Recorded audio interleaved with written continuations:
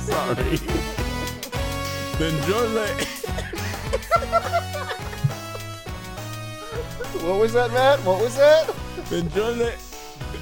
Hold on. It's the second word. Hold on. Benjoli? What? Benjole is Benvenuti. I can't roll my R's. El podcast Papafilia. El più intelligente, genial podcast del intero YouTube. Val para Matt Visual.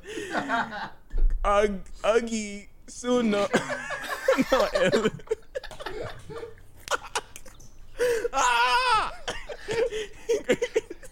No, you're committed. You got it. You're doing it. You're halfway there. Oggi es una compagnie del magnifico ed unico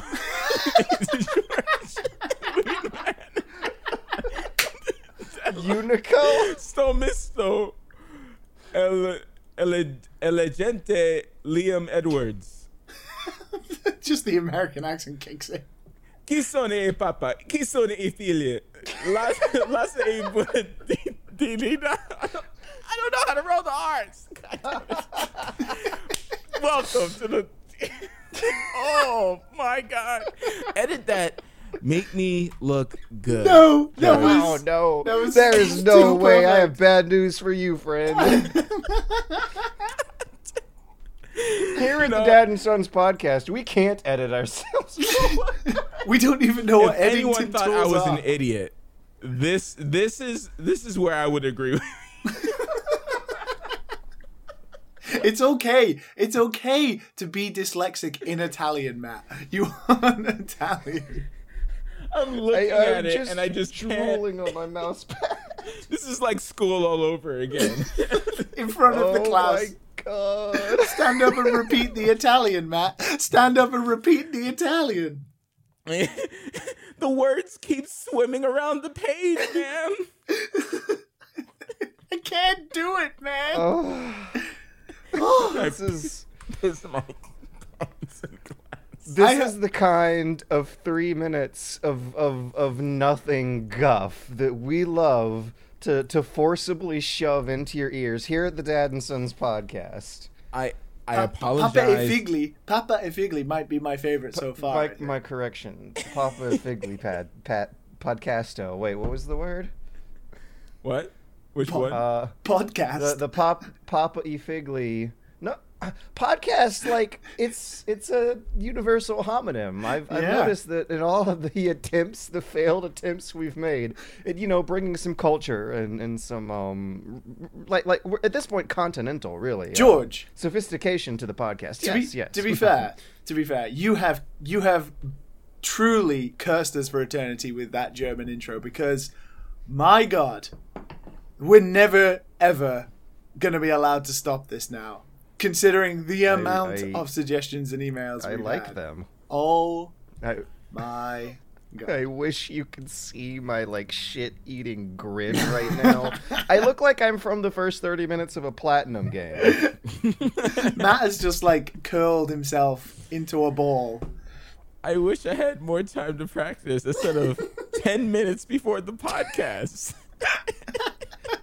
But that's what I've been telling people. You need to pretend to be confident. That way people don't know that you're really scared deep down on the inside. Well, it's George's turn next week, so my God, yeah, bring it on is. your suggestions. Bring them on. Woo! So, speaking of us being idiots, we have some dire corrections that need to be made. Dire? Don't Absolutely, very important stuff. Don't let them win, George. I believe that last week we were talking about these very important, very specific, very necessary features of new TVs that have completely obsoleted the old technology. And though it was my first time seriously engaging with this, I will admit that was fully aware that HDR TVs could not possibly mean the same thing as HDR in The Lost Coast from 2004, and my guess was that it was trying to do a lot of that stuff from the hardware level. The thing is, the pixels that are dark on HD TVs do actually, like, electronically turn off at the hardware level, thus giving you a greater level of blacks. I have since recused myself, watched some video demonstrations of HDR TVs to learn the technology and how it really works, and I still don't fucking get it. It looks like they just bumped the contrast up. Although we got so many suggestions, we fucked up so royally that after we got emails about it, I went to do some research to like correct myself, and I ended up stumbling across a thread where they were talking about HDR, and one of the comments was, they spoke about this in the most recent Dad and Sons episode, and they got it all wrong. So it seems no matter where, everyone is complaining about us talking about it last week. And it's the way they do the marketing to make it seem that way. They want you to be confused so you can buy it like, oh, it's the new thing.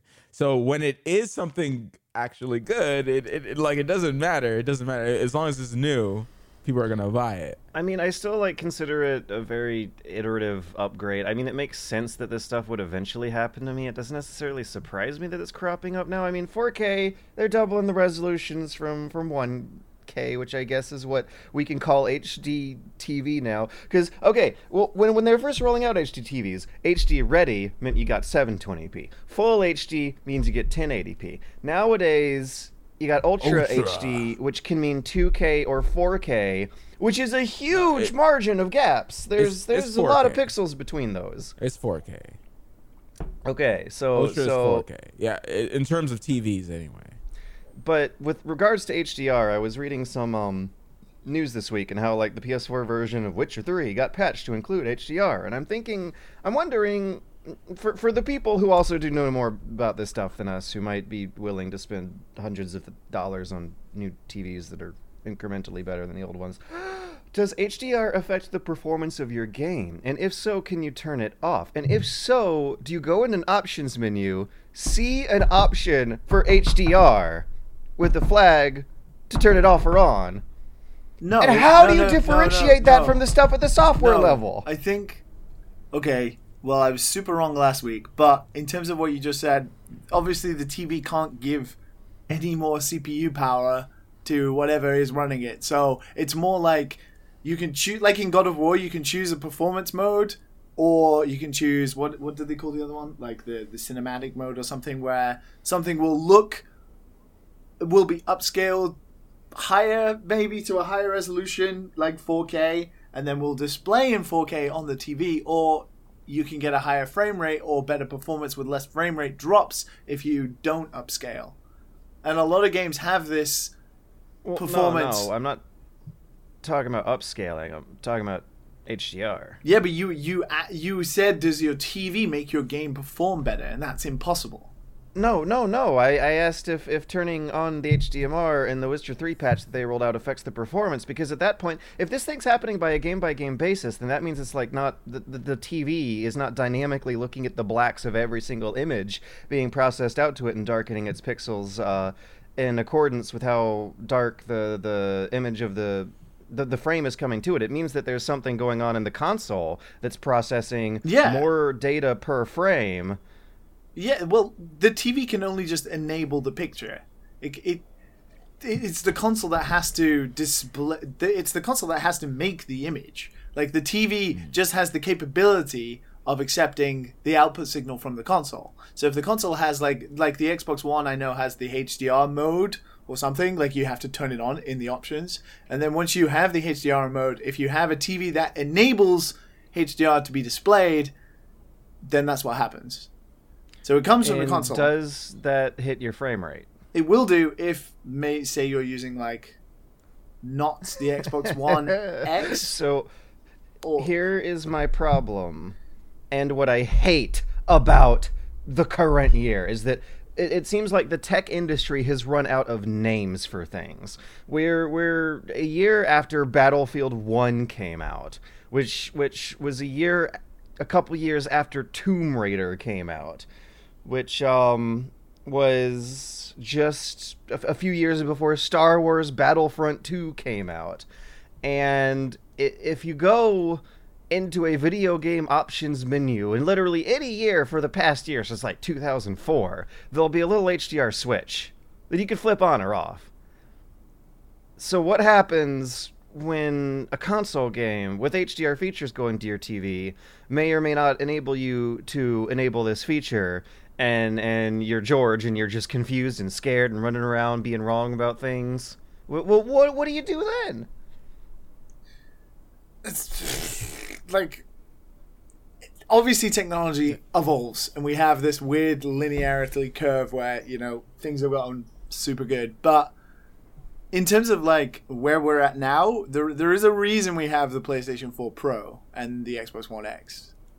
It's because TVs can enable you to have this HDR picture upscaling to 4K, and I'm not 100% sure whether the PlayStation 4 and the standard Xbox One can upscale to 4K. I think they can, but the performance takes a massive hit, I think. I mean, I'm wading into the territory because after all the comments we got last week, I'm afraid to touch this fucking hot potato. Oh, I'm afraid to touch these products. Just do it. You're suspiciously quiet, Matt. I'm after your I'm choosing my words. Intro. Like, Exactly. the thing is, I listen to some other podcasts and I watch them get things wrong, like bad, like not even right, like really bad. You just shifted the blame. They talk about like graphics cards and building. I was like, man, I do this stuff all day. What are these guys talking about? Like, how do you play games on PC if you don't know what's all right? But yeah, like I don't know. When it comes down to HDR, I just feel it's just the new thing. It's just like the new thing. Like, I don't know. You may. It's gonna be in every TV. Like I said last week, it's gonna be in every TV, even the cheap ones. Like I've seen cheap ass TVs with HDR in it. Like I don't know. I need to see the difference because I don't see the difference between this cheap TV that has HDR and that TV. The only TV that's ever blown me away that I've seen on display has been an OLED. It was a 1080p OLED, fresh out the box. And oh my God, it looked better than the 4K TVs, the QLEDs, which is like Samsung's answer to OLED, because OLED eventually dies. It doesn't look as good after a couple years. If you run a TV company and want us to do some thorough tests, we are willing to accept TVs. Send an OLED. I would love LG to send me a wallpaper TV. I was going through some of the like third-party VR headsets, the Windows Mixed Reality Lite. The Samsung one uses an OLED screen, and I believe that's what they switched to for the Vive Pro. And it's gotten very high marks for going OLED over LED. I wonder what the PSVR uses, because the PSVR screen gives you some ghosting. The LCD screens in VR sometimes give you a straight-up like motion blur effect.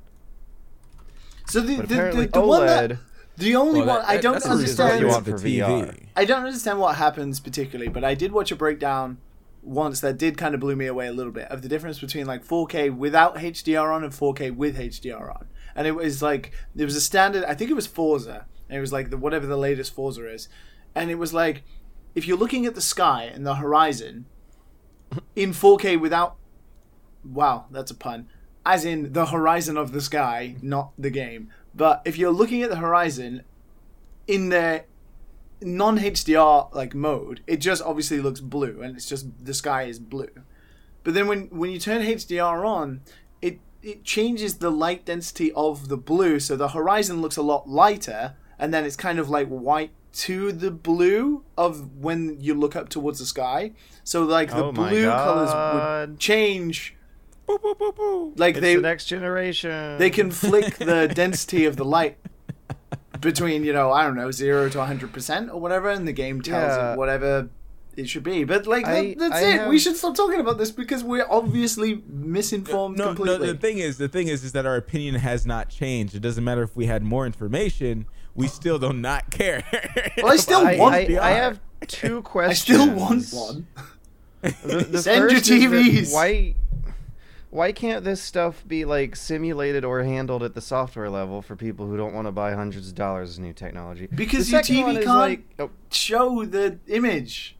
It's like asking like a 1080p monitor to display like 2140 or something.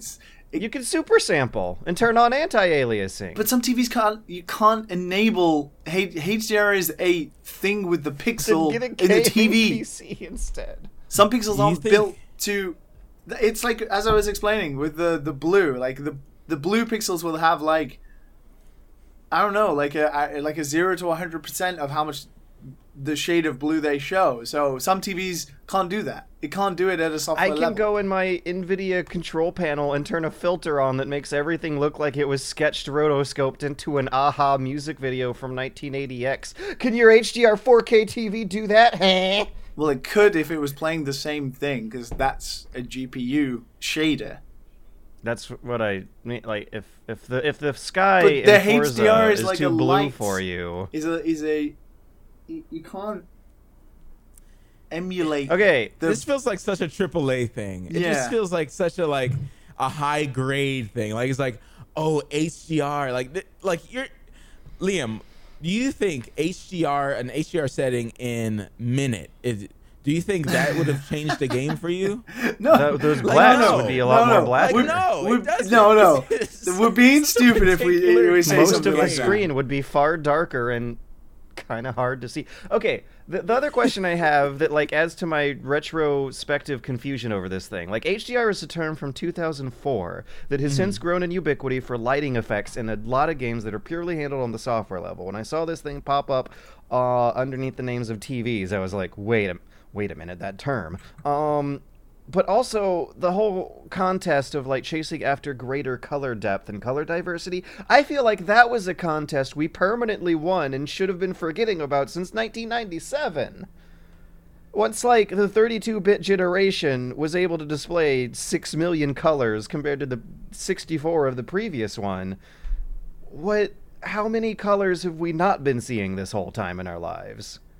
The vast majority of my lifetime has been spent not worrying about the amount of colors a console can output. This feels like a term from, like, 90s console wars coming back to haunt me. Much less, like, early Audi's, graphic engine race terms. I mean, I don't know. I just want one. I want to be that guy, and I want to sit back and I want to have like God of War blown up like on an 80-inch TV in front of my face. Oh, that's right, God of War. That- You're real excited for that still? Yeah, I know. Weirdly enough, yeah. Yeah, I mean, a lot of positive reviews have come out Yes. since the last Papa of Figley. Wait, no, Figley was the... What's...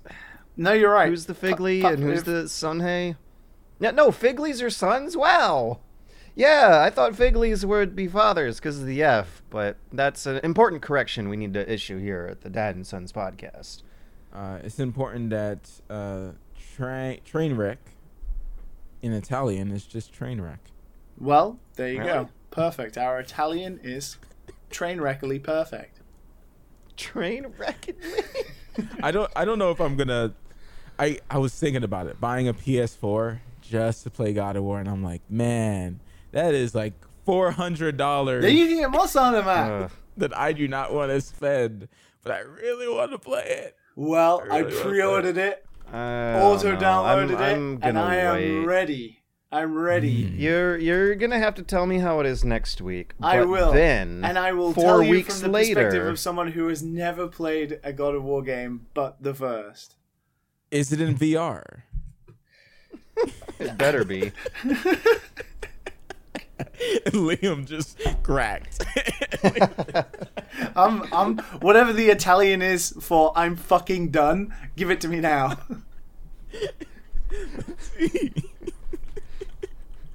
Oh, I hear that keyboard. Whoa, that's a big one.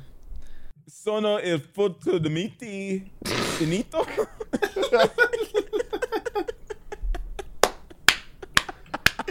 I'm fucking done. Sono fututamente finto. Finito. Finito. Benito. All right. Bye, everyone. That was the Dad and Sons podcast, number 19. We should probably do 20-minute episodes. Nice and quick. Starting this week. 10 minutes butchering someone else's language.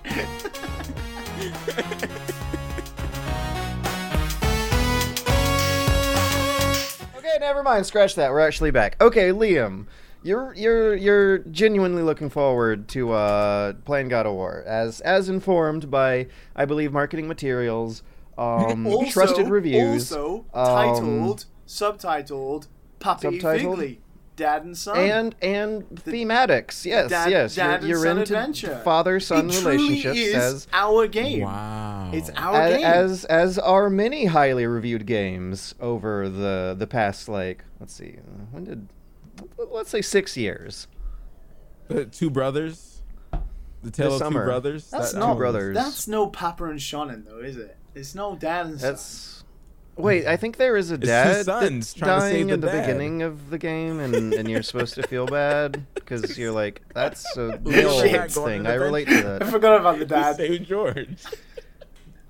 Okay, so I want to say sorry.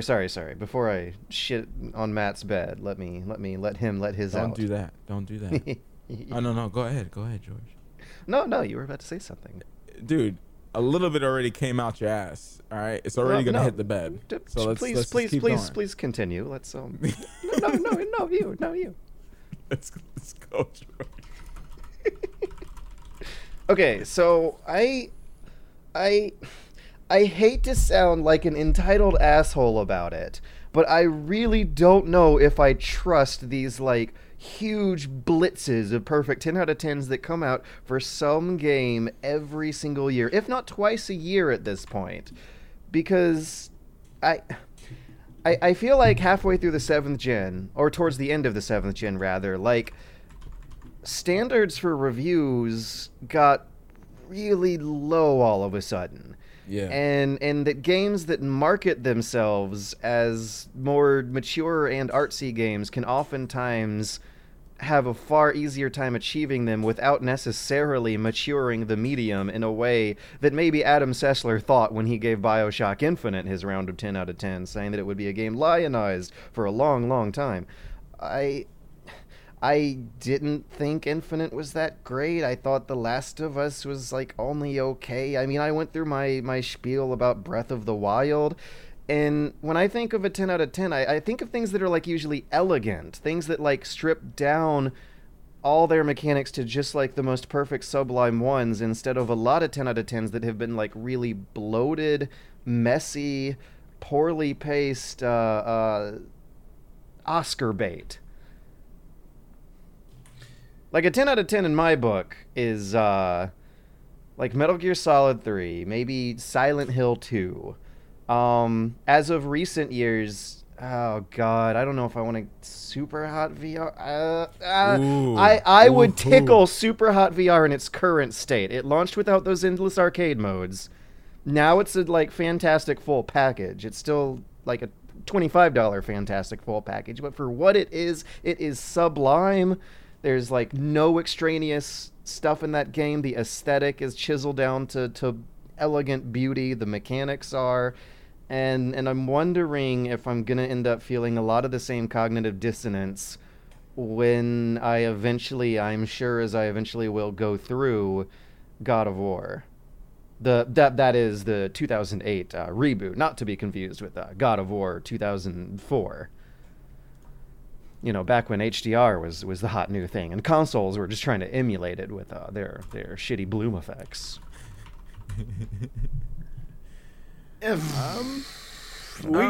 Correction. 2005. I don't know, like, I would give. I guess it depends on. I guess you have a different taste, George. Evidently, yeah. You know, I wouldn't say that Last of Us is like Oscar worthy or anything like that, but it definitely pushes the bar on, like, story. Really? Yeah, I think so. Compared to other stuff. I mean, we get a lot of garbage game stories, you know? But we get a lot of garbage say like gameplay it's like in the The Last best. of Us. I mean, it's like ladder the game, but it has nothing to do with the story. The story was at least like enjoyable. Okay, throughout. so let's I for thought the it was sake just for the going sake through the- of an experiment, how would Alright.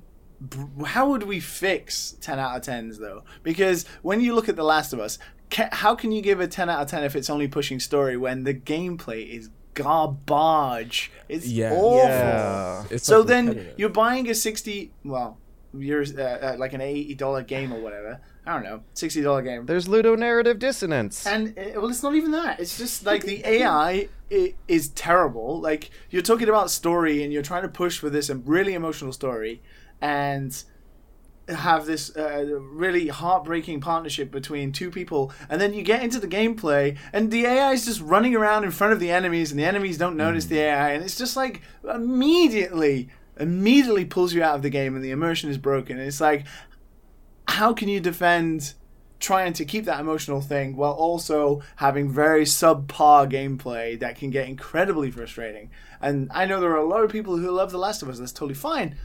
I've been drinking with the guy who made it, and I told him it was rubbish. But irrespective, You did? irrespective, Oh! irrespective of that, how do we judge games? Do we judge them on what they push forward, or do we judge them on being all-rounders? I or- have a candidate. I would totally consider Bayonetta 1 a modern 10 out of 10 in my book. I would give That's Bayonetta a- 1 a 10 out of 10, but then Bayonetta's Really? story is disgustingly terrible. So it's You like, think so?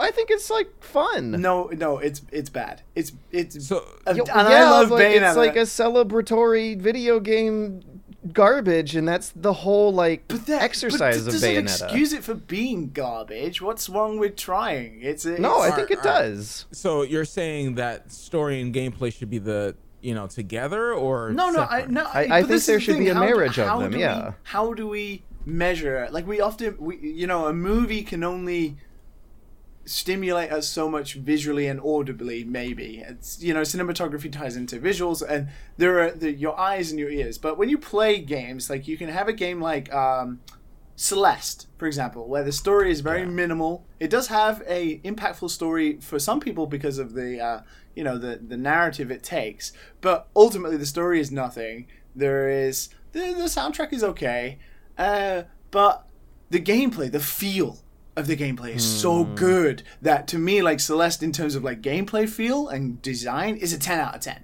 But would I give it a 10 out of 10? I don't know. I don't think I have would. another candidate, and that is Portal 1 or 2, depending on how much you care about story. Because I feel like Portal 1 is also like chiseled, sublime perfection, boiled down to a perfect marriage between the two. And that's what really gets me going, is when those two halves of a audio-visual interactive experience both complement each other one on another. Like or if I just don't even notice any kind of conflicts or dissonance with the story. Like I wouldn't. This is why I love Superhot so much. It's borderline storyless because they know, just like Super Smash Brothers, that they really shouldn't even be focusing on that. But then that's another thing. It's like if we go on hours, like a game keeping your attention for so long. Like I've played like 300 hours of Super Smash Bros. 4, and I would give that game maybe an 8 out of 10. But it's probably one of my most played games. And on the flip side of what you just said, like I think Portal pushed like The Last of Us did, like us as a gaming industry forward. But I don't think Portal is a masterpiece at all. I think Portal is a pretty okay game, but in terms of like aesthetically, it's really boring to look at. And if you don't like puzzle games, there's not much else really in it for you. I don't like puzzle games. I like first-person shooters, and I loved Portal for those reasons. It was like a marriage of two disparate genres and disparate styles. Liam, you're getting really close to that edge, man. I know. Really close to that edge. Someone's gonna push me. You need to And, back up. Like you were Someone's gonna push mentioning me. how you were mentioning, it might be me. You were mentioning that there might be a need to try to attempt to tell better stories and at least like try to smarten things up. I think that what Superhot and Portal show are a smart, very smart, intelligently informed decision to not try that when it's not appropriate to. See, I feel you're right, and I feel like games like Portal, where you almost subconsciously digest the narrative without it being shoved in your face, is a really fucking amazing way of integrating story into games. And I actually prefer it that way. But I think it's sophomoric, immature, and pretentious a lot of times when games try to shove a highbrow story into a lowbrow. But your favorite gameplay. Series is Metal Gear. Yeah, and I was also 9 when I was first exposed to it. I will admit that it's some convoluted, stupid garbage bullshit that gets incredibly overrated nowadays because of it happening to do a lot of things first before other better writers came along. But it's also just good fun. And you got to remember, I come from the school of I really fucking like Nintendo games, and no Nintendo game has a good story, fucking zero. So what about Paper Mario? Paper Mario is good. It's an okay story, but it's not like a masterpiece, is it? It's not like I know, like the most inventive storytelling ever. It's pretty damn good for an RPG and a Mario game. That's what I'm looking for. RPG. It was also funny. Yeah, they're all funny. They got good writing when they hire out for it. Good writing doesn't equal good story, though. Now you're just getting into the semantics of it. But I still kind of see what you mean. Yeah. This is the whole point of the conversation, right? It's like, if you look at a game like Bayonetta, it's like, I think the story is pretty rubbish. It's like Japanese action PS2 level story. And but with, I think it's an adorable homage to exactly that. But it's but that doesn't... A homage doesn't, excuse it from being bad. I don't think it's bad. I think it's well informed, and they did their research. They pulled from Dante's Inferno for all these angel monsters that actually have referential basis in old religious propaganda. Yeah, but that's character design. That's aesthetically amazing, and changes the gameplay up. Whereas it has no bearing on the story. It's just okay, sure, they look like angels. It doesn't really have anything to do other than the witches and the angels fighting each other. But, Bayonetta has, the best fucking gameplay of, modern times. So, it's hard to, I don't know, understand what categorizes something as a 10 out of 10. When you're playing a game and the story, like The Last of Us, is amazing, do you give it a 10 out of 10 even though it's meant to be a game? And then this whole goes into the whole people who shit over games like Firewatch and What Remains of Edith Finch or something like that are predominantly narrative storytelling with very minimal gameplay. And that has been an argument that is a well-trodden road. So it's hard. It's hard, but I don't know how you can fix it either. I think that all Naughty Dog games gameplay suck. Yes, I agree. Oh no, you don't like pointing and clicking on bad guys from chest-high walls of cover that you press one button to stick to and just kind of wait for the game to the bad guys to expose themselves so you can point and click on them, and that's what you don't like when there's 15 enemies and they're shooting at you and all you can see is white trails of where the bullets came and the animation stays there for 30 seconds and your screen is just full of white trails. I hate that. And this is coming from someone who loves pretty much most of their games that they've come out in the last few years. I love me some Uncharted. I love me some Drake. Yeah, but 10 out of 10s. You're not a real game reviewer until you know how to respond. Okay, first way to fix 10 out of 10s is to put a lot of jelly on that button. A lot of crust that button up. Make it real hard to smack. So that way when a reviewer is halfway down pressing the button, they have a lot of time to think if they want to release before actually making the connection. I feel like they should be rarer by default. There should be one 10 out of 10 handed out by a publication every 2 years, and they should think long and hard if they want to give it. Because if they do give out a lot of 10 out of 10s, as has been happening for the past 6 years, then that means standards should be raised to the point where they become rare again. Because now the bottom line for being a normal mediocre game has been raised so much after seeing these 10 out of 10s that it should cause everyone's tolerance. What is a modern 10 out of 10 that is not a 9 out of 10 then, but it is like a mediocre 7 out of 10? Like, to back up that argument. Gave Bayonetta. Let's see. I'm going to go to Metacritic and sort Doom 2016, because Doom 2016 I still think has good pacing issues. Doom. Best game, sort by score. You know, Mario Odyssey got a lot of good vibes, and I didn't start feeling them until halfway through. I wouldn't say Mario Odyssey is a 10 out of 10, but I'd definitely say it's like a 9 out of 10. We're talking about like mediocre. Like something that is like has been scored 10 out of 10, but is definitely like a 7 at most.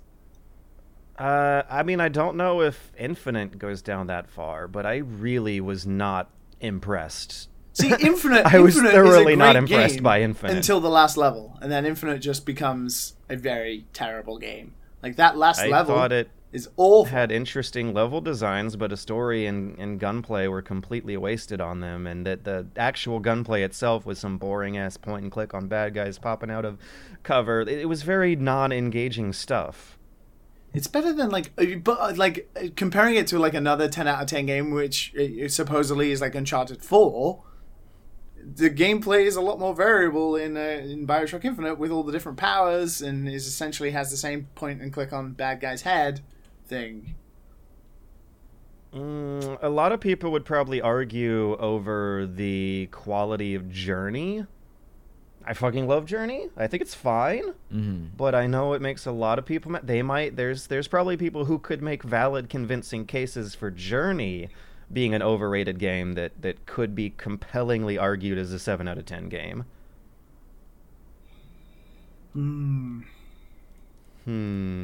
Let's see. I'm going through the years on Metacritic. 2014, what scored really highly?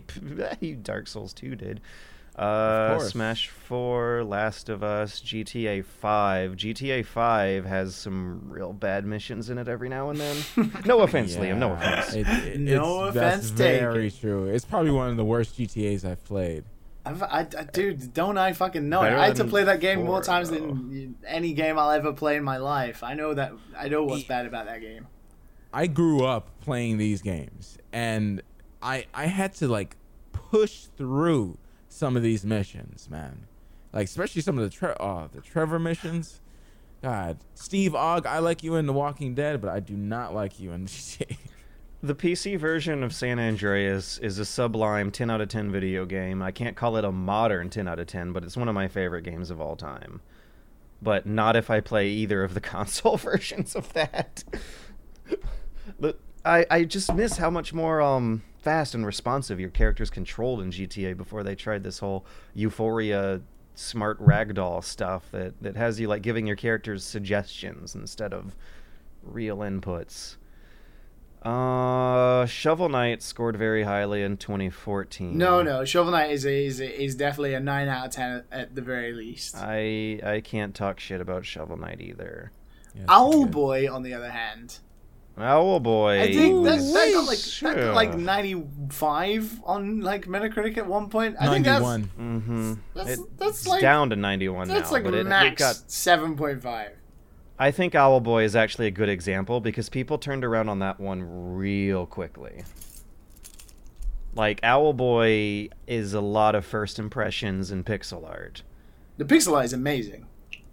It is, but we were just talking about how every element could be a... How about that Ni no Kuni 8.5, Matt? How about that Ni no Kuni?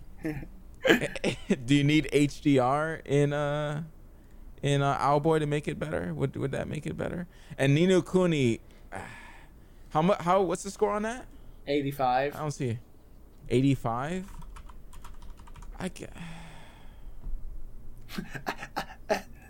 Yeah, like Ni no Kuni 2. It's it's mediocre, man. I think it's like a 7-ish, somewhere around there, 7-ish. But that's not bad. I mean, compared to, the other scores that I see on here that are getting like 9s and stuff like that. But yeah, it has some issues. But if it's not made by Nintendo, so in defense of some games, though, I feel like we do live in an era of video games now where video game releases by nature are rarer. Although we do get don't get me wrong, we do get like 40 games a day on Steam, but that doesn't count as like what we have as, you know, our console systems. We have like good games coming out, but it's not like when it was the PS2 era or the PlayStation 1 where there was like every Friday there'd be like 10 to 15 brand new games coming out.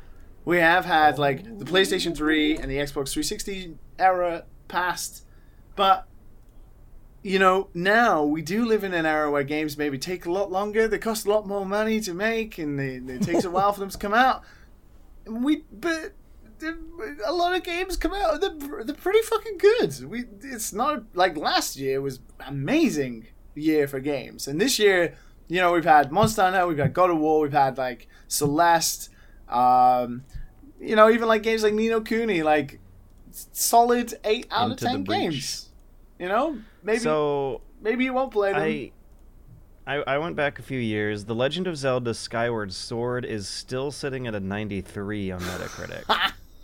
Damn. That Nintendo love right there. Wait, what is Breath of the Wild on? Because like, is Breath of the Wild lower than 93? Because that's like, I'm pretty sure Breath of the Wild is one of the highest of all. 97, yeah, on the Switch version. Wii U is a mere 96. It's too late. You can't fix this. It's already broken. You go to a reviewer or a person or friends that you like, and you know, ask them how the game is. That's how you buy games. Yeah. Yeah. I should have done that before I bought Final Fantasy 15 because God. You also got to ask after some time has passed, when retrospect has kicked in, and people can fairly judge the longer tail of your $60 2 weeks worth of gasoline purchase. I think it's one of those things where obviously we live in a very opinionated internet world now, so obviously everyone has varying opinions anyway, which makes it harder to be a critic by nature, because everyone's a fucking critic. But like, but also it's not hard to be a critic by nature. I can say personally from experience. There are some people out there who have very well reasoned and excellent breakdowns and arguments as to their opinions, which I think is good writing. But being a critic, you know, you can give a score to anything after you've tried it. But giving good reasons is very different. And there are people out there who write for, you know, some of the major websites who do a really good job of that. But in terms of like us, the Papa Figleys of the world, you know, we have opinions. Like this year alone, I feel like we've had, you know, Monster Hunter World, Celeste, and Into the Breach. And I would be like, in my joyous, oh my god, video games are fucking amazing, I would give all three of them a 10 out of 10. But if I was to like look at them realistically and break them down, well, Monster Hunter is like, there's no story. Well, there is a story, but it's disgustingly, it's just garbage. It's awful. Nothing happens there. You know, it's the most approachable Monster Hunter so far, but you know, it's still got problems. There's so many menus and the text is too small. Celeste, this is a great game, but it gets too hard. The B-sides, like the tail end of it, is not so great. And then Into the Breach, just thought like the whole experience in general was like not innovative enough. That's something I look for in my like 10 out of 10s too. Like, does it do something Whereas new? Into the Breach is innovative, replayable, and is intense as fuck. So Into the Breach, I would be like, the only game I've played so far this year, I think Into the Breach is probably like a 10 out of 10. If Into the Breach, if we're going by thoroughly giving impressed easy 10 out of 10s, I think Into the Breach gets the easy 10 out of 10. But if you really be knuckling did you down, just say the words easy and 10 out of 10 in the same sentence? Because that shouldn't be the case either. Into the Breach had something like a 4-year development cycle of them chiseling out a lot of features they thought was cool. No. As in the easy giving of 10 out of 10 world we live in. You know, God of War getting 10 out of 10, Breath of the Wild getting 10 out of 10, Mario Odyssey getting 10 out of 10, like everything getting 10 out of 10. If everything's getting 10 out of 10, then by Jove, Into the Breach deserves a 10 out of 10. Not that Into the Breach is an easy 10 out of 10, obviously, in terms of its gameplay. That took a long way to craft. It's at a perfect 9 out of 10 on Metacritic right now. It's got a fucking 90. abomination. I know. Do I even live? I'm jumping out the window right now. And not to extend the talk even more, but I think some of these 10 out of 10s might be because the time that it came out and what was it was bringing something new to the table. Like Little Big Planet getting a 95, I see here. Yeah. Like that's just because it was like brand new. It was like the only platformer. It's not a 10 out of 10. But at the time, it was just like, wow, there's this new experience. Like the 10 out of 10 like kind of means like, oh, go play this. This is fun. This is new. You know, and not the new whatever at the time. That was I also think that the time of the hype cycle and being a part of the community, like talking about a cool new thing that comes out, actually does have a real measurable effect on review scores as well. And I don't know if games are more fun to play during launch week or not, but the community experience of like finding things out together and like sharing hype together can be a lot more fun than waiting. However, like I feel like shows. waiting is the more mature, responsible option. I like hype. If you like saving your money. But at the end of the day, I made the decision to podcast, like we're going back, 2 weeks ago, that I wanted to play God of War. And this was before the reviews came out, based on what I'd seen of the game and what appealed to me. And then it's almost when something happens, like God of War getting 10 out of 10s, it's almost where it just reinforces the opinion you already came to, which can be okay, because then you're like, haha, I'm so smart, I knew this game would be great from the gifs I saw on the internet, I'm a genius. Yeah, watch the Super Bunny Hop review of Rainbow Six Siege to see me find a 10 out of 10 before other reviewers could. Yeah, Rainbow Six Siege, let's say like between 6 and 12 months after launch, that thing quickly became my favorite multiplayer game of all time. It knew it needed no real story. Whatever story was there were just like fun little backstory hints behind the characters. It knew how to also elegantly and smartly make like gameplay that added innovative new features to a classic tried and true 5v5 tactical shooter design.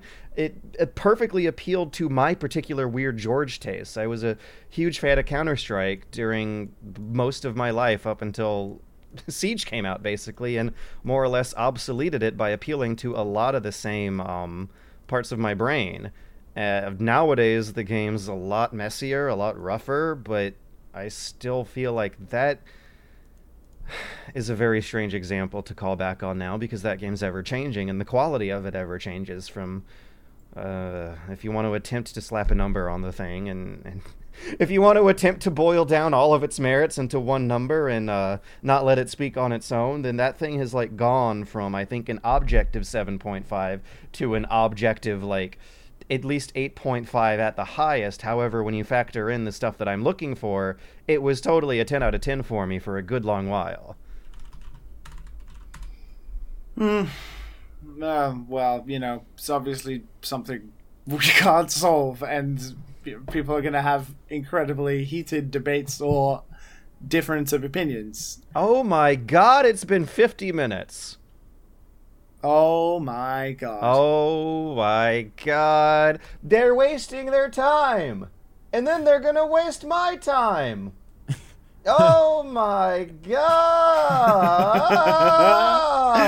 Oh god, the train wreck is happening. Yeah. All right, so You what say do it we... in Italian. Train wreck. Good. Nice Italian. Can I just quickly to segue? Yeah. I won't stay on this topic for too long. I'll tell you what isn't a 10 out of 10. Pacific Rim Uprising. Oh no! Don't say that. Don't say that to me. That ain't a 10 out of 10. No. No. And you know what, Matt? It didn't matter. That movie is like a 6 out of 10 max, and I still liked it. Okay, so it's a Ready Player One. Okay. It's essentially Ready Player One. I'm okay with that. It's I'm okay garbage, with that. but it's garbage with robots in it. Yes. I just all want it to see takes. cool stuff. Sometimes you're okay with seeing some garbage, you know? But I don't know how or if Ready Player One handled memes, internet memes at all. But Pacific Rim tries a few times, and fuck it for trying, because fuck that bullshit being in movies. I'll let you watch the film to find out, but you'll all know what I'm talking about when you've seen it. Because fuck that noise.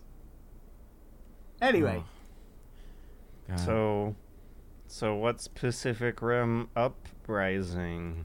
It's the second Pacific Rim film, not with Del Toro involved, which is a sad prospect. But I tell you what, actually, the pacing is like at 1,000 miles per hour, which is awful. It jumps from plot line to plot line, introducing characters for 2 seconds, and then like they come in at the end of the movie to do shit. It is bad. It's a bad movie. But John Boyega is actually pretty good. Like, we've only really seen him in Star Wars, and he's in Attack of the Block, but I haven't seen that. But he's easily carrying this movie. He's good. He's genuinely good. He's a good actor. He's actually very convincing, and he's one of those people where he's almost playing himself, you can imagine. Like, in Star Wars, he's playing himself, but with an American accent. In this, he gets to be British, so he's basically just John Boyega. And John Boyega is a likable guy. So, he's pretty good in this film. He definitely carries it compared to everyone else in this film, who is fucking garbage. There's so bad acting in this film. Like, the first one had the terrible acting, too, apart from Idris Elba. And funny enough, Idris Elba is meant to be John Boyega's dad. So, I guess... And he's also British. Like father and son, he's also British. So, if you're going to watch Pacific Uprising, John Boyega's cool, robots are cool, but it's garbage. It's still good, though. The Rise of Good Black British Men. Hell yeah. That's my favorite DVD that I Ooh, bought at the... That sounds a little bit like porno, George. I don't know, Liam. Didn't we see that whole series? It's Soft Map next to the PS Vita section. No, George. George, you're confusing the black men for small, childlike Japanese women. I don't know if you had like a filter on. Sono futu me. Wait, what? What did you just start speaking Italian? I'm gonna get this right. This is what I'm gonna learn. Suno futu tumiti finito. Suno futu tumiti finito. That's like the only thing I know how to say now. I think finito, that means like done. Yeah, of course. It changes. Like the word changes as you add more stuff. See, the English language is quite terrible written, but man, everything changes when you have a sentence compared to the word being just by itself. Oh, the grammar is complicated. I can't learn. I mean, you could be like one of those kids who takes Latin, so that you can say that'll make you learn all the European languages faster, the Romance languages. Ooh, the Romance. Yeah, yeah, so you impress the girls. That's what that means. I know Italian, ladies. Oh, give us some of your sexy Italian, Matt. Suno. No, what's no. I don't think you get redos. I was gonna put something in really bad. Okay. Let's say that you're dating a girl who just found out about how successful and cool your podcast is. So and no one you wanted ever to swoo her over. Would you like to? I hope it's like go home and God. play Ni no Kuni with me. No, this is. These words are getting ridiculous now. No, let's do it. Let's do it. Melt our hearts. Would you like to go out? Is like this ridiculous. What? See. Did it? What? What? That's What's not a one-word Italian. takeout? What's a one? Ladies, what would you like a guy? One word. You would like a guy to say. I know they listen. There's some out there. Are we allowed to get nude in your apartment?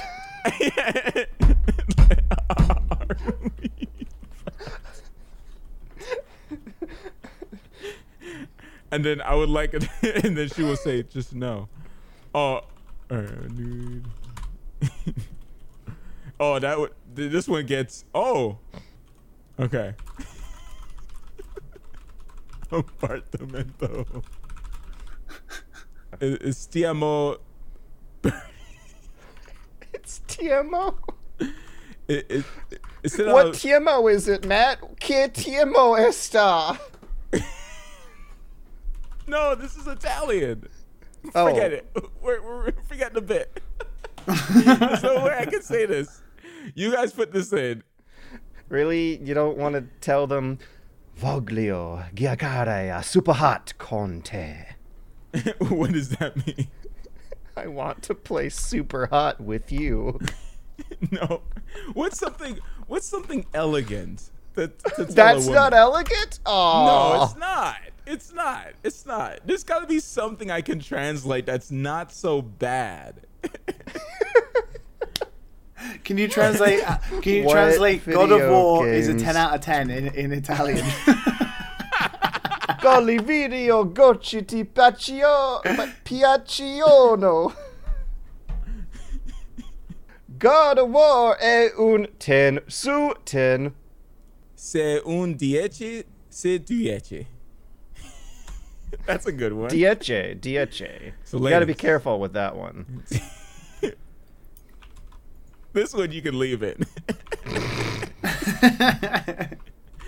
Se un 10 because it's topical. Se un 10 su 10. You are a 10 out of 10, ladies. Oh, Hey. nice. I would like just the break just to happen. Ooh, nice. Nice. Had to think about that Very one nice. for a second. So now that I've edited out the most awkward silences that there have ever been here on the Dad and Sons podcast, where with typing in the background. where we get Simpatico. yes, we're very simpatico here at Dad and Sons. Liam, I couldn't help but notice that you've been lurking my streams. I have because you. First of all, obviously, I love my friends, truly. So Te amore. I was being like that guy where all my friends are having a party. Now I was not invited, so I creeped through the window. How could you not? So I creeped in. I would invite you if I could. I creeped in through the window and I watched from afar. Whoa. Afar being like 5,000 miles or something. But you're allowed to. Yeah. And I watched you guys play VR. Well, technically, I was recording another podcast at the same time, and then Matt disappeared when I tuned back in. So technically, I saw Matt for like 5 minutes as he tried to defuse the bomb. That was hilarious. But then I watched you guys play like Wipeout and shit, and I got really jealous because that was really cool. And stop making me want VR. For listeners who don't know, I've been doing a series of VR streams. By the time this podcast is out, my amazing next idea will be out in the wild, and that is me playing super hot VR with just rad 80s synth tunes playing in the background for hours, just kind of a chill out background music stream in which I fully realize the cyberpunk dystopia becoming real. On last Friday, I had Matt over. We played Keep Talking and Nobody Explodes, a VR game in which a VR player is trying to defuse a bomb with their headset. They are blinded to the other players who are shouting instructions at them from manuals that include which wires on the bomb to cut, which big flashing buttons to press in what order. That's a very high concept game. There's not a whole lot of graphics work was done outside of the manual, I mean, where things get creative and interesting. It's a very, very proof of concept game, much like the one we switched to afterwards, which is called VR the Diner Duo. That's the actual name of the next game we got to. And Matt, you had some words about it. Of which one? VR the Diner Duo. Oh, you're talking about you pay $15 for that crappy game. Yes. All right. It's not yet. Yeah, you got ripped off a little bit. Like as soon as you go in, if anyone has played a lot of VR, you kind of know the bar of what's like polished. You could feel it. You could kind even of on PlayStation. There's a lot of Unity proof of concept stuff, which I think Keep Talking actually falls into. Keep Talking might just be a more fun concept. not for $15, George. Not Okay, so VR The Diner Duo is a game that combines the cooking minigame from Job Simulator with a asymmetrical multiplayer. Let's call it an experience. One player is a waiter running food. They With have one button on their controller and a movement stick. The other player is jerked into the fun zone where they get to sling around hamburgers in a little virtual cook station. There's a lot more going on for the VR player than the TV player, and I guess if you have a friend who doesn't play video games, an old grandpa who doesn't want to deal with all those other buttons on the controller, just the one, it might work. However, if you have a room full of cool dudes like us who know our video games, Matt was vocally unimpressed, as were well, the room. I don't know if it had something to do about the PSVR or I wasn't playing on like the Oculus or the Vive, but if I'm not looking at something that I'm grabbing, it just kind of doesn't grab it, and it kind of annoys me. It takes me out of the experience. I don't know if it was the game, so I'm not going to trash the game, but you could kind of feel like if you try to grab something, it just doesn't grab it, even if you're looking at it sometimes. And there was times where the plate would glitch out, and I wouldn't be able to grab the plate with the burger on it and hand it to you. There was stuff when I was trying to grab like the buns at the bottom, and then the game started to go full dumb, and everything started to disappear. So I was trying to put some burgers to fry, and it was items spawned in, and it would just disappear. It's absolutely. So when it comes to motion tracking, there's a lot of technical issues with the PSVR. You gotta get a feel for the sweet spot you're supposed to stand in the room. But however, Matt, what motion tracking? I think we can both agree is pretty garbo on the PSVR. But what about that headset? Because you know the answer. All right, so for the headset, the headset was actually okay. The screen door effect was actually quite nice. $300 justified. I don't think so, but he's not hearing me, so it's fine. I feel so good. Yeah, he's not here. No, it's not worth it. Get an Oculus for $350 or. I'm so glad Matt agrees with me. Yes, he. Oh, so yeah. So now that I've done my laps, PSVR is great. I know, right? The headset actually doesn't have that bad of a screen door effect compared to the Oculus or Vive. It's still there. It's still minimal. there. It kind of melts a little bit.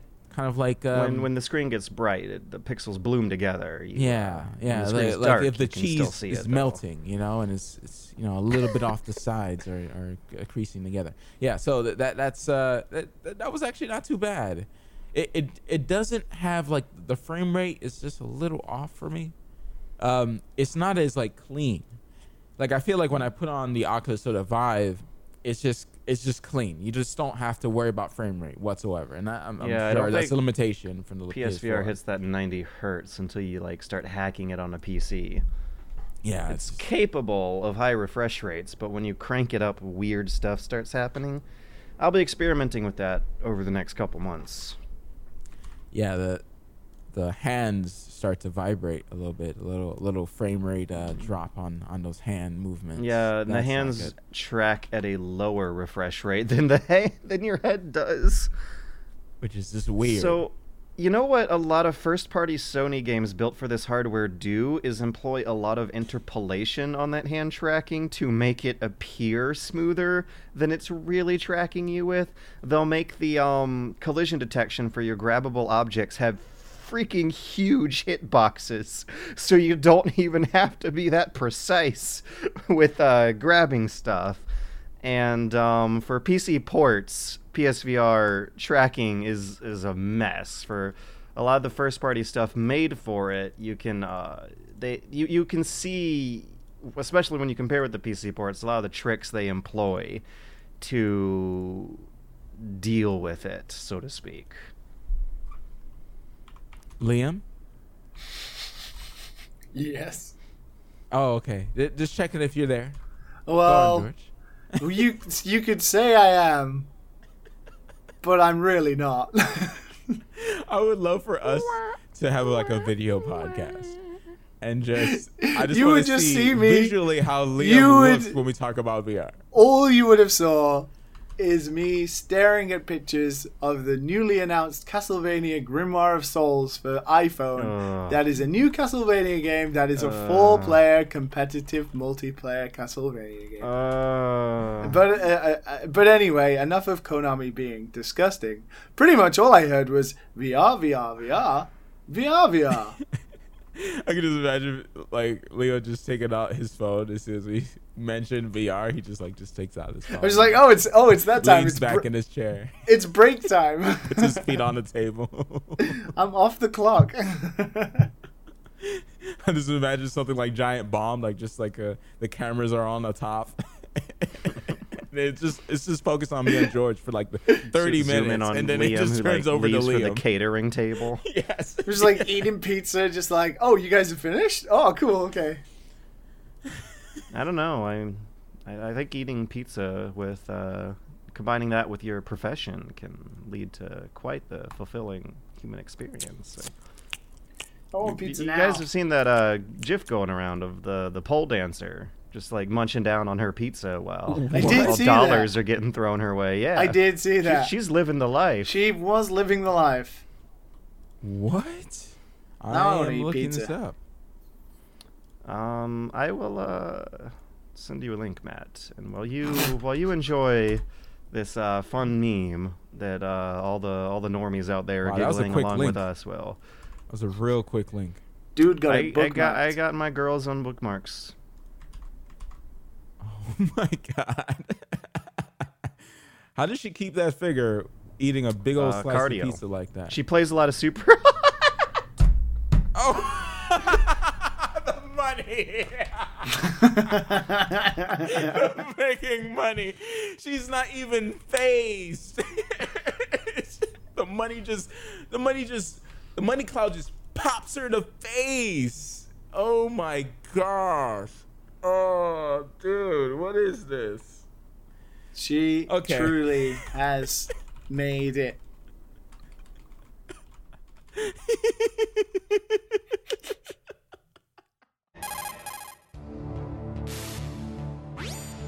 Qui Snake, riesci a sentirmi, colonnello? Forte e chiaro. Qual è la situazione, Snake? Sembra che l'ascensore sul retro sia l'unico modo per salire.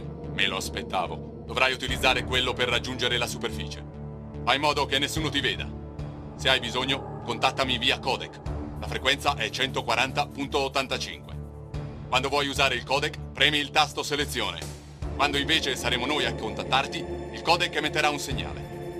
Quando sentirai il segnale, dovrai premere il tasto selezione. Il ricevitore del codec stimola direttamente gli ossicini all'interno del tuo orecchio. Solamente tu potrai sentire i messaggi. Ho capito. Ok, sono pronto.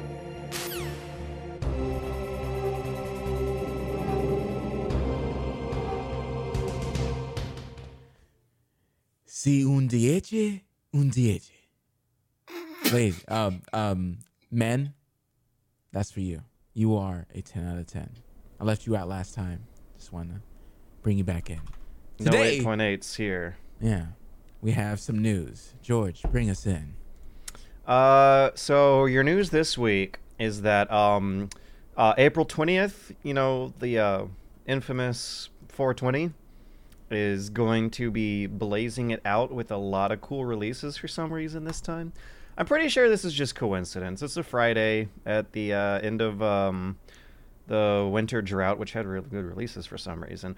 But we got God of War coming out the same day as Nintendo Labo, the same day as the same day as Do you say laboratory? I don't know. It's Labo. I've for never had to laboratory. put together those symbols. So wait, that's what it stands for? Yeah, it's a Japanese obviously Labo can be short for laboratory lab, but also in Japan, Labo can be short for laboratory in katakana Labo. Huh. That's what it stands That's for. fascinating because my first guess was that it had some Greek etymology relating to dogs. No, it's just laboratory, like experimenting with pieces of cardboard.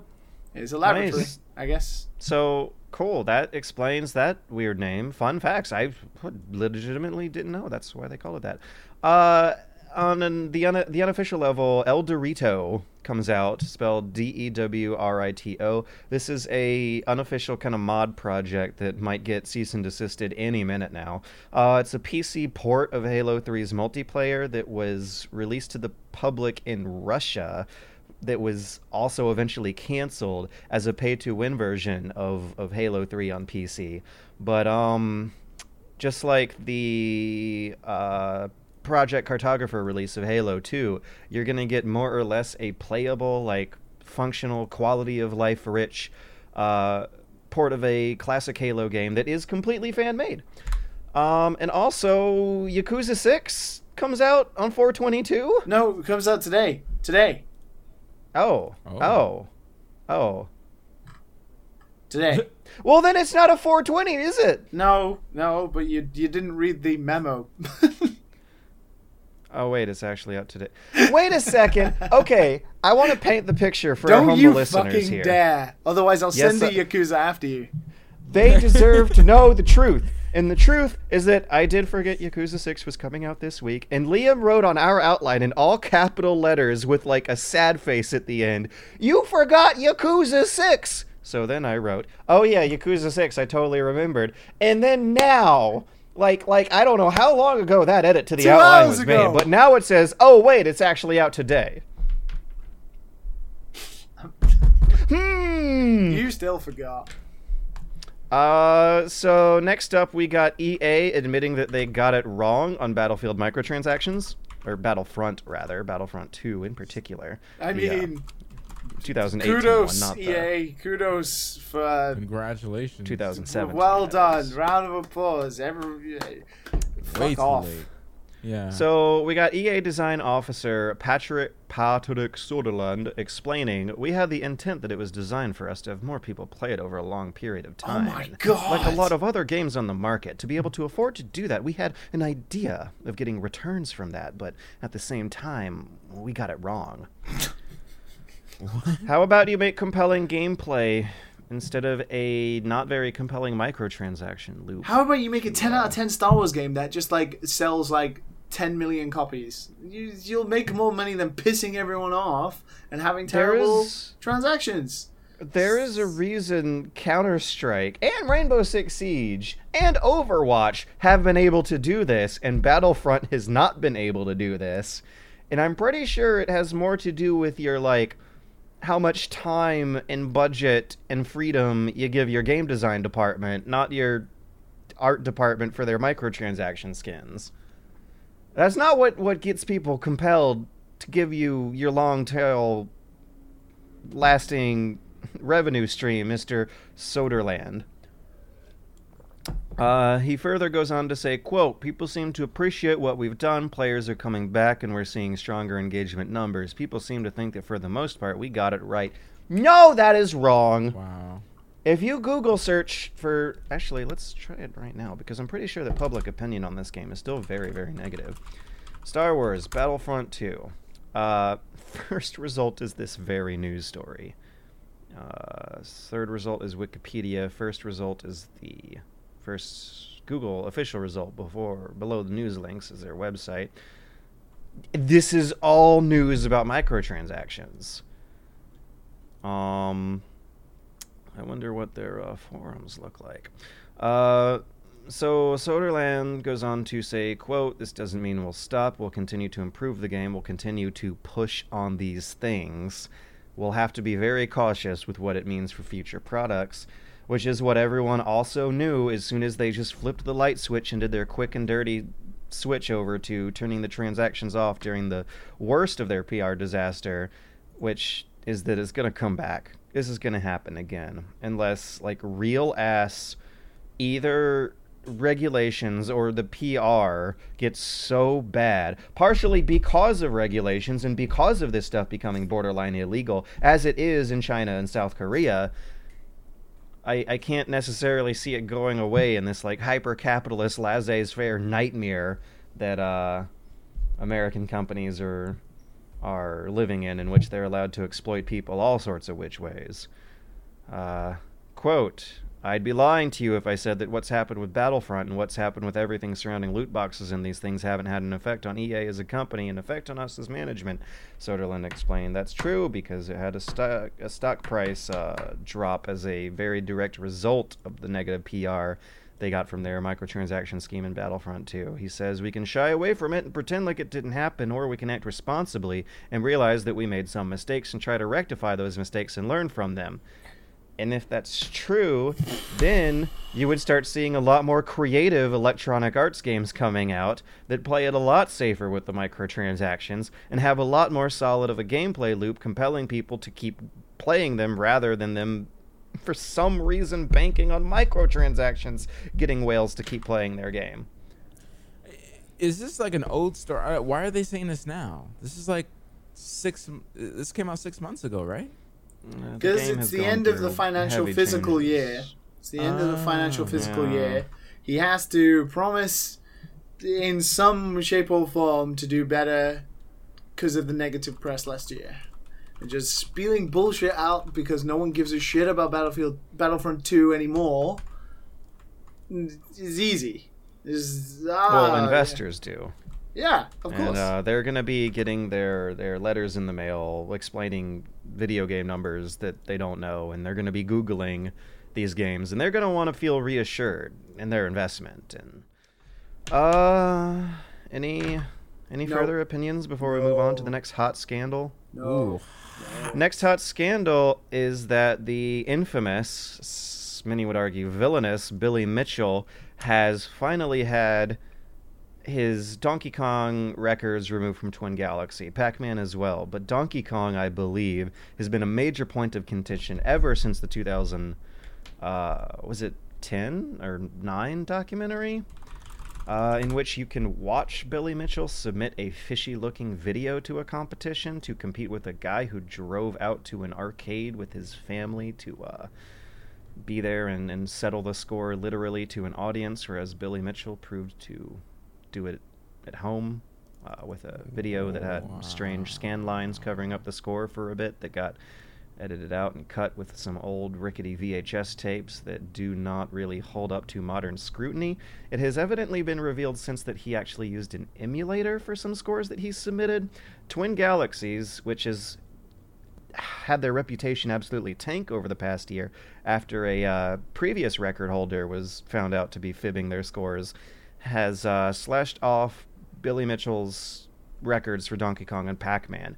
They are an official source of verification for the Guinness Book of World Records, which kids should also verify that the Guinness Book of World Records is just fun, light reading. If you want to learn about the real science behind extraordinary extremes of the world, you'd probably be better off reading Wikipedia than that. But the Guinness Book of World Records is no longer going to regard Billy Mitchell's scores. Twin Galaxies is not going to be regarding Billy Mitchell's scores. They say that they're going to monitor high-score gaming records and handle all disputes within the community, and that titles like Mr. Mitchell's scores on Donkey Kong have been disqualified due to Twin Galaxies' S-tier verification methods proving them false. Whereas Billy Mitchell himself says that no, an info packet is going to be released, proving his innocence and explaining everything. There was an extremely strange, barely even 1 minute statement that Billy Mitchell released on video to a camera he pointed his face at and talked to, in which he says at the Midwest Gaming Classic, which is a convention that he is also affiliated with in an official capacity, He says, "Hi, I'm Billy Mitchell. We're here at the Midwest Gaming Classic. I'm here with Old School Gamer magazine, and I've been asked to address things that are recently in the media. The fact of the matter is that now there is a true professional due diligence being done to investigate things that happened as far as 35 years ago." I believe professional due diligence has been employed to investigate his scores and have found them false, but he continues to say, quote, "In a professional manner, not in a shock jock mentality designed to create hits."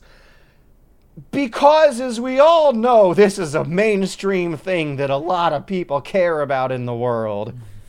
Our like Midwestern dads hanging around these crusty old arcades playing games that were relevant from 30 years ago, setting the scores. I mean, here at the Dad and Sons podcast, we probably care more than normal people, but I doubt this is a story that is exactly one that can even be framed in a shock jock mentality designed to create hits. Regardless, Billy Mitchell says that he will show that everything has been done professionally, according to the rules, according to the scoreboard, the integrity that was set up when it was not...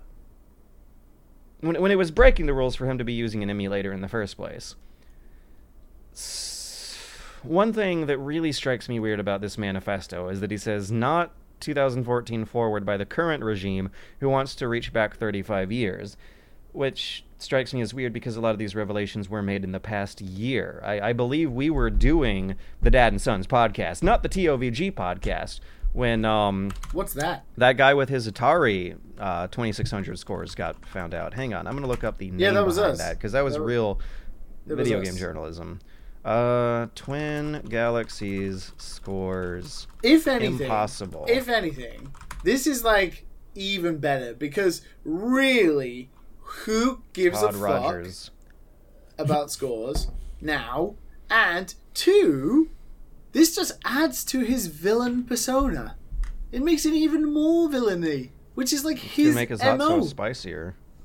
Which is like his whole brand. His whole MO is looking like a weird ass villain. He's so notorious as a cheating villain like character that there's an episode of the regular show where they have like a character that looks exactly like him, and he's just a giant head with stubby arms and legs, no torso, whatever, that plays arcade games and cheats at them. Like, it just adds to his persona, which is kind of a good thing.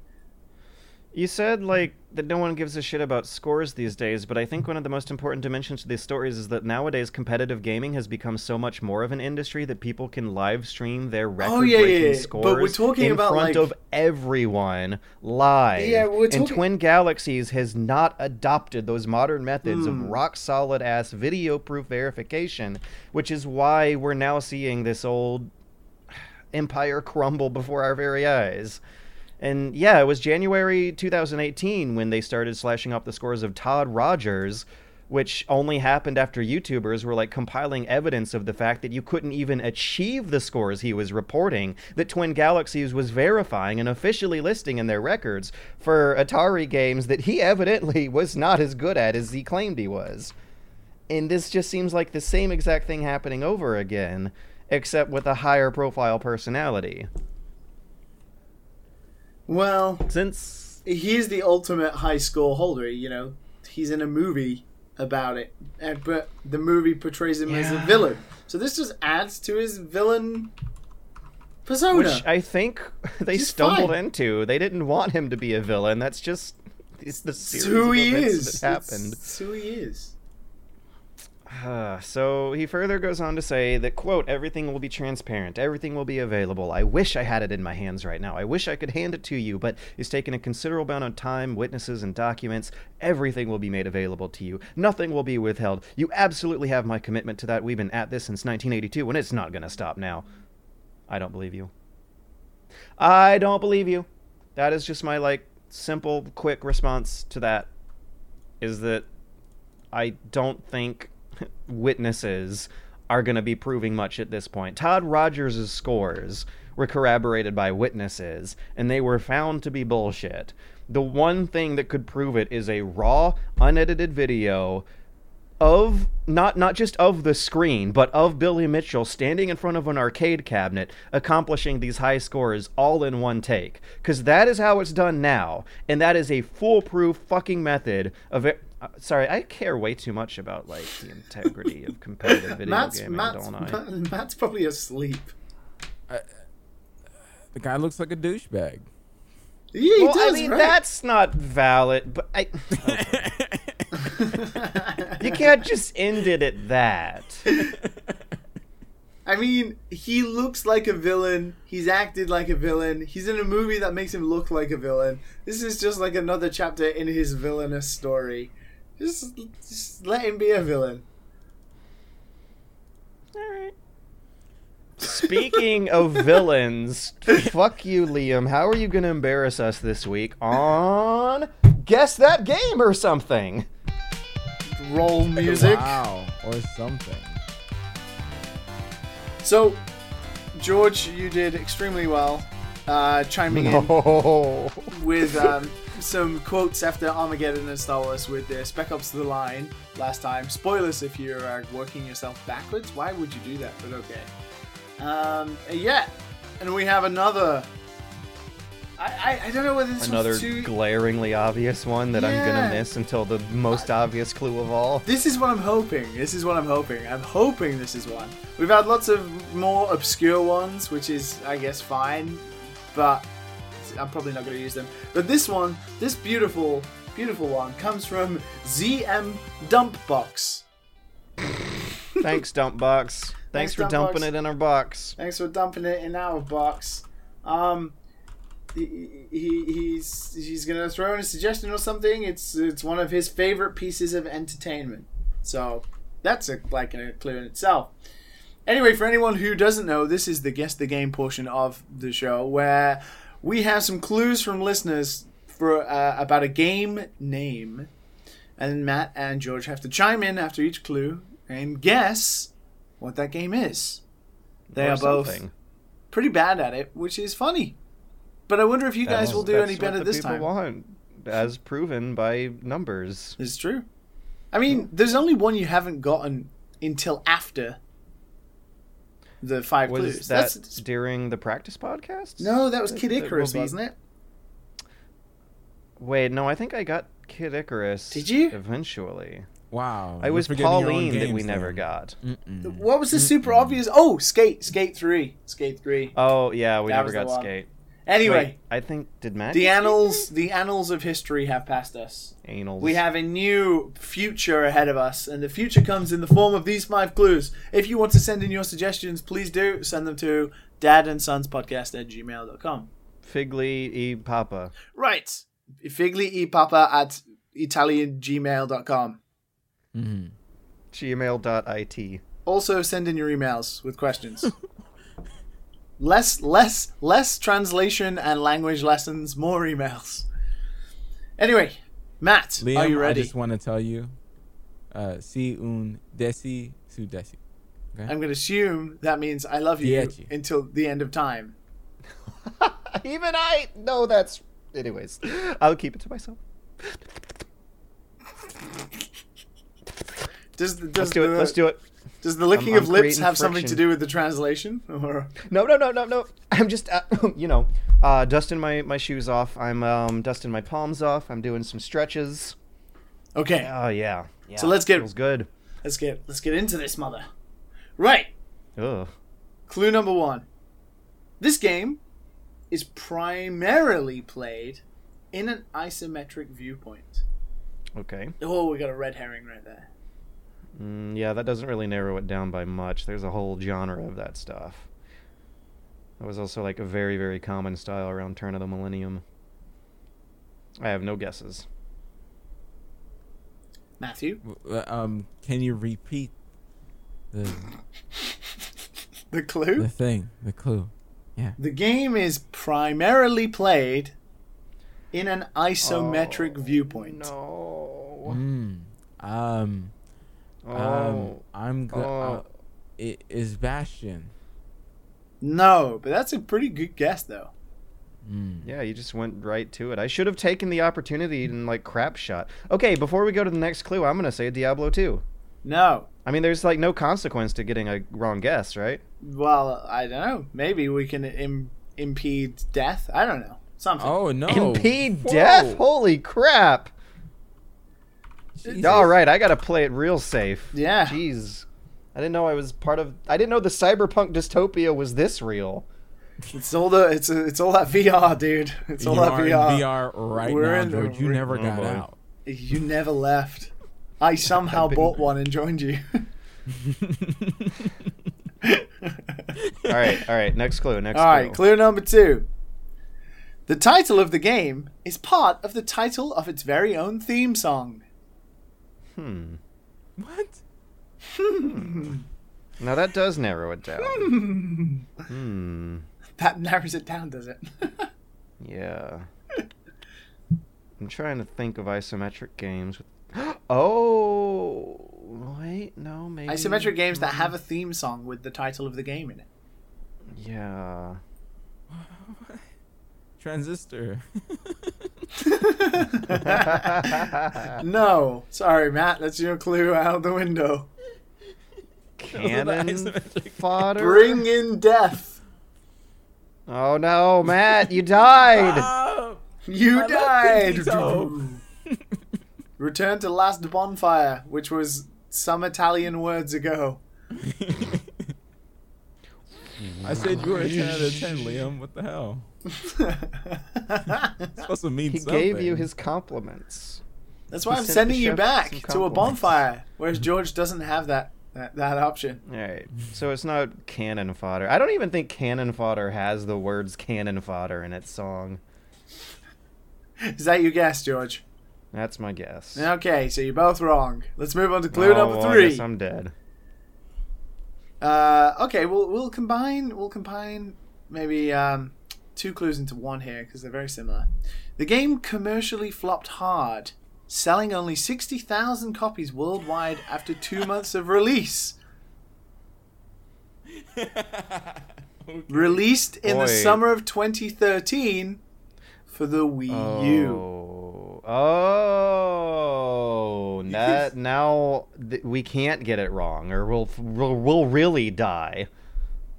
Like the Wii U. Yeah. All right. I gotta A guess. eulogy. A Wii eulogy. I have a guess. I'll start us off by guessing Pikmin 3. No. no. That sold over 1 Jesus million Christ. copies. Yeah. Well, I didn't know that. Well, you should. Yeah. I think so, anyway. I remember seeing that somewhere. How about you, Matthew?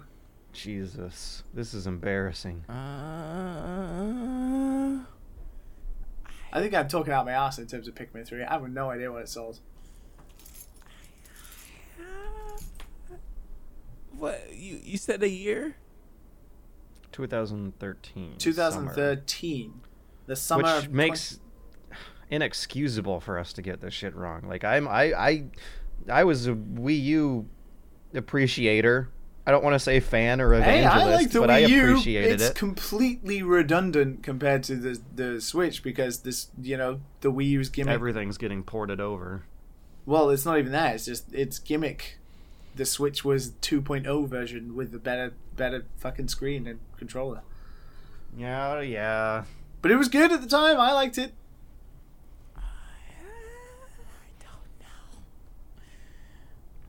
Just throw out a Wii U title.